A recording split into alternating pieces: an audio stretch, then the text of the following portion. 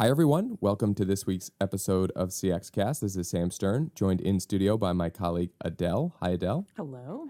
And we have on the phone one of our Customer Experience Council members from Comcast, the Vice President of Customer Experience, Trace O'Reilly. Hi, Trace.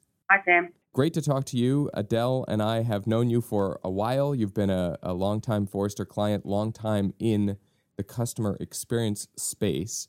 And so I was hoping you could start off by sharing with our listeners a little bit about where your customer experience journey started. How did you first get into customer experience? To be honest, it probably started when I was 14 years old in my first job working for McDonald's, and the realization that in treating customers well generally provides a better experience for you as an employee, and also a better experience for customers. And then from there, spent time working in customer experience and customer service operations in Telstra in Australia, and then really started to focus heavily in customer experience probably about 12 years ago as the head of customer experience at T-Mobile in England, and then moving more into sort of strategic and enterprise-wide roles in Rogers in Canada and then in Comcast in the US. All right, listeners, did you hear that globetrotting there? Australia to England to Canada to the US. And along the way, working in customer experience. Trace, I would love to hear from you maybe a little bit about the time at Rogers, because that was when Adele and I first got to know you and work with you. What were sort of the key elements for you to make the case to Rogers that customer experience was something worth focusing on and worth paying attention to? Sure. When I first started there, it was, I think there was sort of an eye-opening moment for the organization that for them to actually be competitive and to move and improve within the marketplace, that customer experience had to be an important area of focus. And the way in which we got, the buy-in from the organization was to truly demonstrate to them, firstly, the customer pain points, and then how did those pain points translate into financial impacts to the organization. But then also when we were able to demonstrate significant improvement, what were the benefits to the organization, such as, were we able to reduce churn? Were we able to save the organization money? But ultimately, how could we actually get better PR for the organization? And then ultimately showing those proof points to the organization over time, that sort of to build a groundswell that actually got a huge amount of investment and focus in the organization, and the realization that this was a really important area for the organization to work on. So what were some of the big projects that you were able to get done there? Probably the biggest one was one called the Hot House.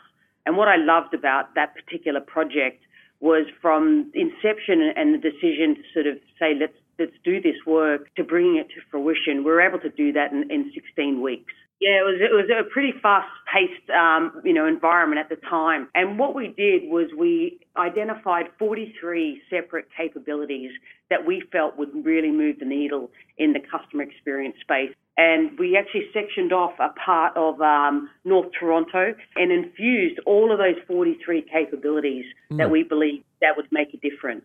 And then really just watched and very quickly made decisions. Generally, we would test something for no longer than 4 weeks, and then make the call to say, hey, this didn't make a difference. Let's dump it and not use it. Hey, this one's actually really moved the needle. Let's actually go far and wide and not just operate in North Toronto, but let's scale it across the organization. And I think, realizing that it's okay to fail, and as long as you fail fast and then move on to the next one, I feel that we were able to actually cover a lot of different ground, as opposed to get sort of a paralysis through analysing and how can we make it better, but just making decisions okay to dump something and move on to the next one.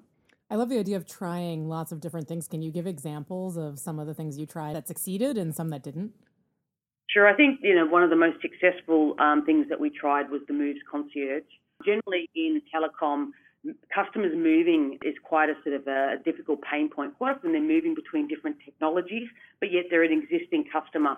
And we always make assumptions that they understand and know how things work. Also, when customers are moving, it's actually a really stressful time in their lives that's driven that move. And that can be a positive thing, or quite often it can be a negative thing that's happened that's driven that move. So with the Moves Concierge, what we did was we assigned an employee to that customer and really held their hand across the course of the experience.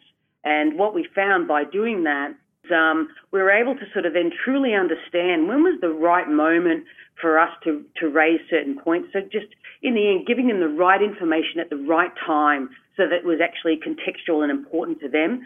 And then also the realization that by building that trust through that relationship, we were able to actually then sell and increase the value, with the customer over the course of that relationship as well. In terms of things that, probably didn't go as well, or, for example, not even so much that it didn't go well, but it didn't sort of prove out in terms of, the experience or the timing. And I'm struggling. I'm trying to think of one that didn't. I'm sure there was actually many. They're not as memorable, right? It makes sense.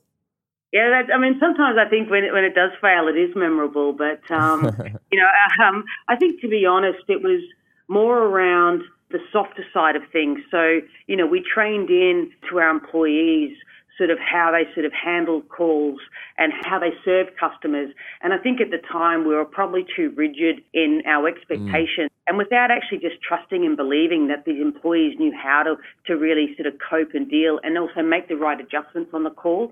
So interestingly, I think when we actually took our hands off and allowed them to actually make the decisions and empower them to decide what's the best way to handle the call, we ended up getting better NPS results than opposed to us putting really heavy scripts around the way in which they operated. Oh, that's fascinating. I love that, sort of comparison of loose versus strict, and let's see how it shows up for customers, right? And you have the evidence there to say, we need to back off a little bit.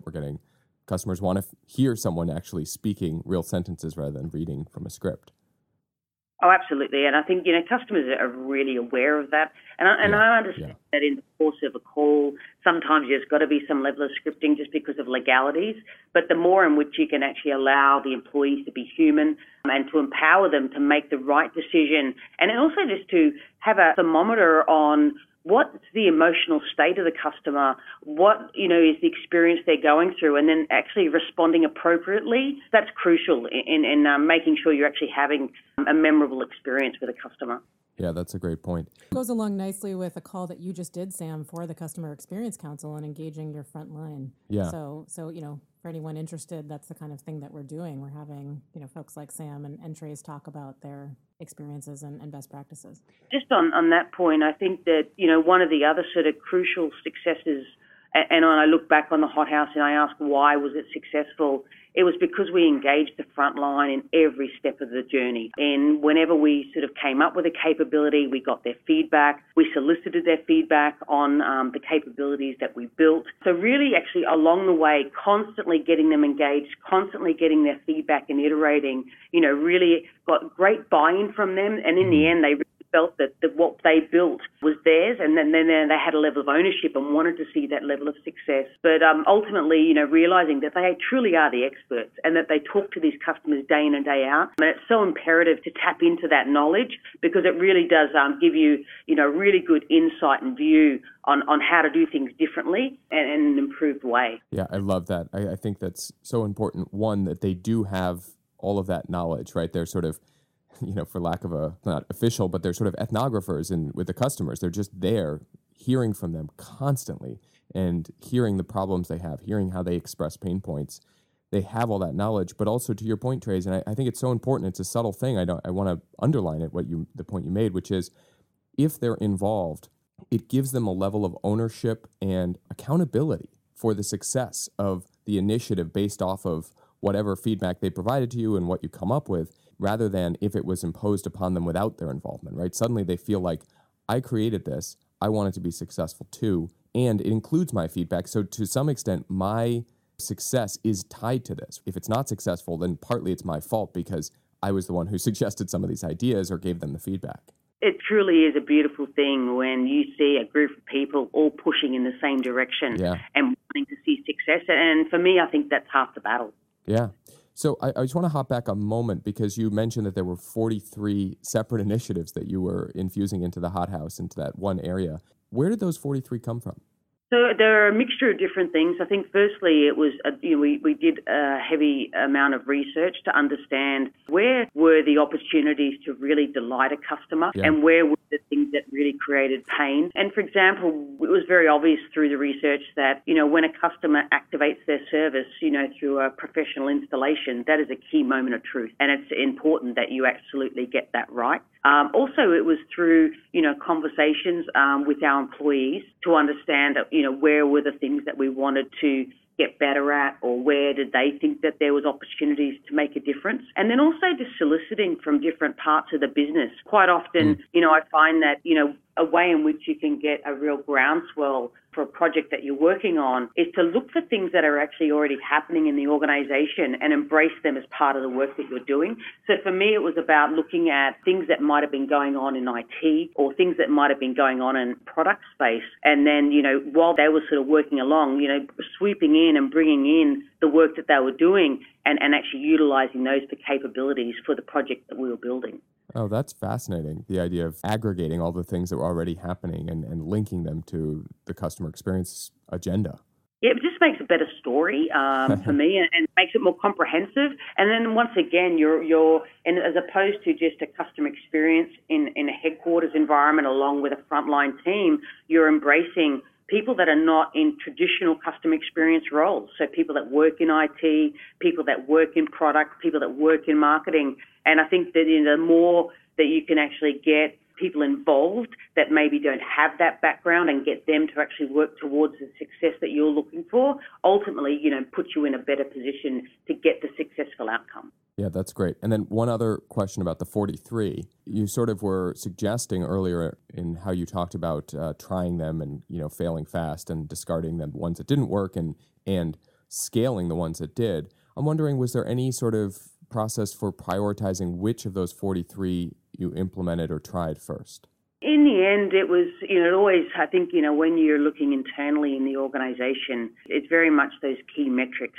So firstly, what is going to drive an improvement in the customer experience measured by NPS or customer satisfaction? What can you do that doesn't have a high level of complexity? What can you do that doesn't cost a lot of money or have a massive drain on the business? And it was interesting, one of the sort of key things and this is just to do with the level of pressure that was going on in the organization at the time around the IT resources, was, the realization that if we wanted to make, fundamental systems changes, that would actually take a very long time, up to 9 or 10 months. And because we wanted to sort of get to market within that 16 weeks, it was a key decision that we made that we would actually not touch technology at all. Sometimes you've got to make those sacrifices, but I think that ultimately the lesson from there was, wow, you could actually make a significant improvement in the experience without having to touch the underlying sort of technology, and that you can do it through process and policy changes, you can do it through training, and you can do it through empowering your front line.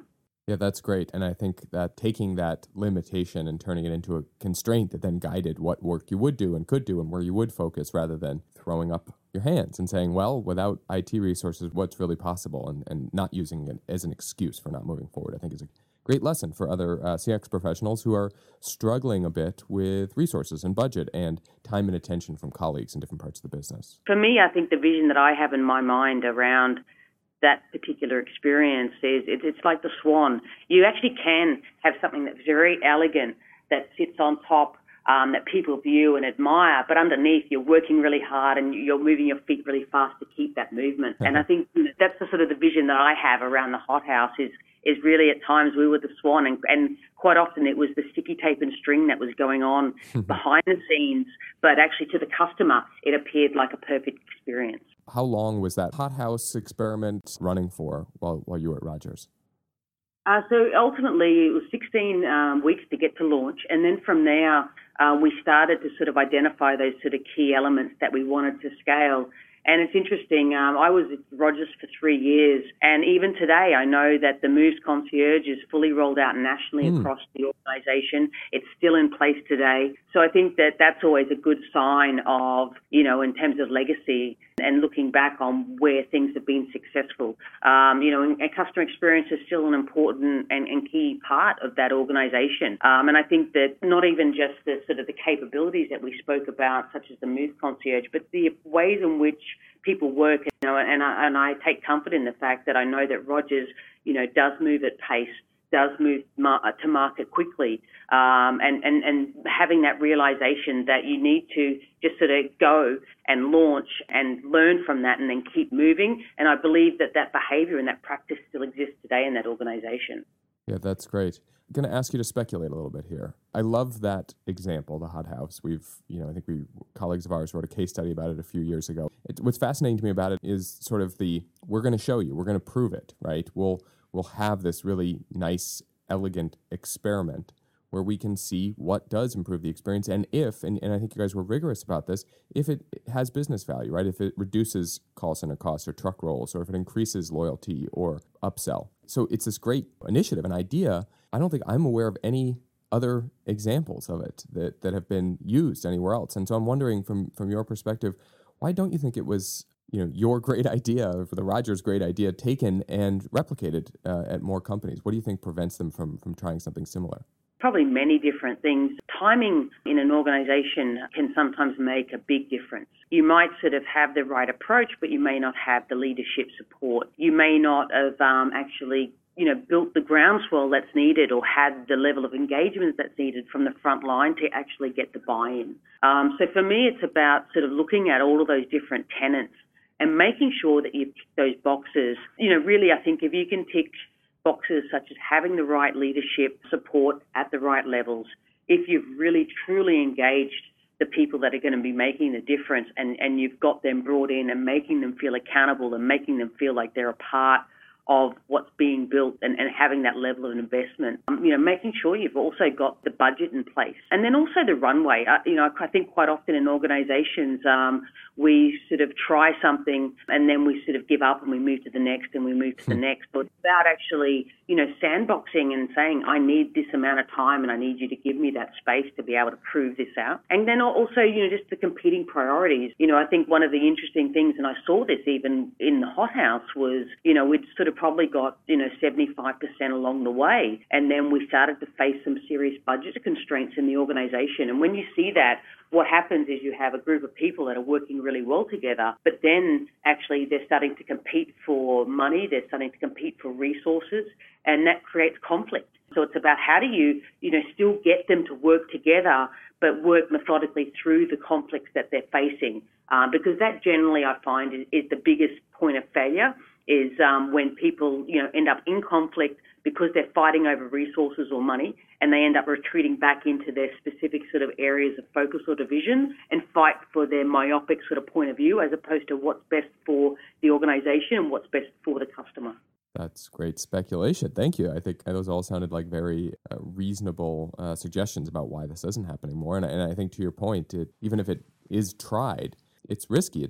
It's delicate, right? That something like a budget constraint or another priority coming in, which is almost inevitable inside a large organization, can derail it or can minimize its impact. So it's a great point. Saying on that one, it's about how do you, when you actually face that constraint or when you face that conflict, it's about how can you embrace it and then actually use it to your advantage. And I think that's always, the sort of the eye that I have is when I face those things, as opposed to it being a barrier for me, how can I use that to actually advance my position in terms of where I'm headed?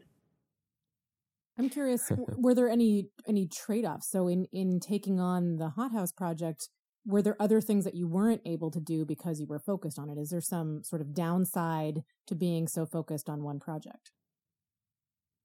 I don't think in that particular case that was the experience, because it wasn't as if we were only caring about one specific metric, such as, customer experience, and not having regard for revenue or regard for churn. So ultimately, I think because we had a good balance across those different metrics, and we also had an interest in enough metrics that sort of tickled the fancy of different parts of the organization. So whether that was sales, having to hit their numbers, whether that was customer experience, having to focus on what it was important to them. I think, it's about getting the balance of interest and doing that through the metrics that you have. I'm sure ultimately as an organization, there was something that fell off the radar because we had that level of focus, but I don't think that's a bad thing. At times, yes, even in customer experience, we know it's the right thing to do for the customer, and it's the right thing to do for the organization. But, you might have to really compete hard to get that level of focus. But to me, that's business. And it's really about being good storytellers, really getting the right level of empathy in the organisation to get people to back what it is that you're trying to do and get the right support to execute accordingly. Yeah. No, that makes sense. You're sort of expressing, too, that the conflict or the challenges that arise are your opportunity because things are suddenly disrupted and moving and chaotic. And so it does seem like that you're right to look for those moments of disruption because that is a time at when people are maybe a little bit more open to change because it feels like change is more necessary, more required, or more appropriate in that setting. So I think it's a great insight to focus our listeners on. And I think that's a fantastic point. And I think maybe we should end it right there. So, Trace, really appreciate you joining Adele and me on CXCast and sharing your thoughts. This is why we wanted to have you on. You're very thoughtful about all the things that you've done, and you've accomplished so many customer experience achievements in your career. So we really appreciate you sharing all of that and your knowledge with the listeners. So thank you for joining us. Honestly, my pleasure. Great. Well, listeners, thank you for joining us too. And we've got some links to relevant articles and reports in the show notes, including the case study on the Rogers hothouse that Trey's talked about. So thank you all for listening, and we'll talk to you again next week on CXCast. Bye for now.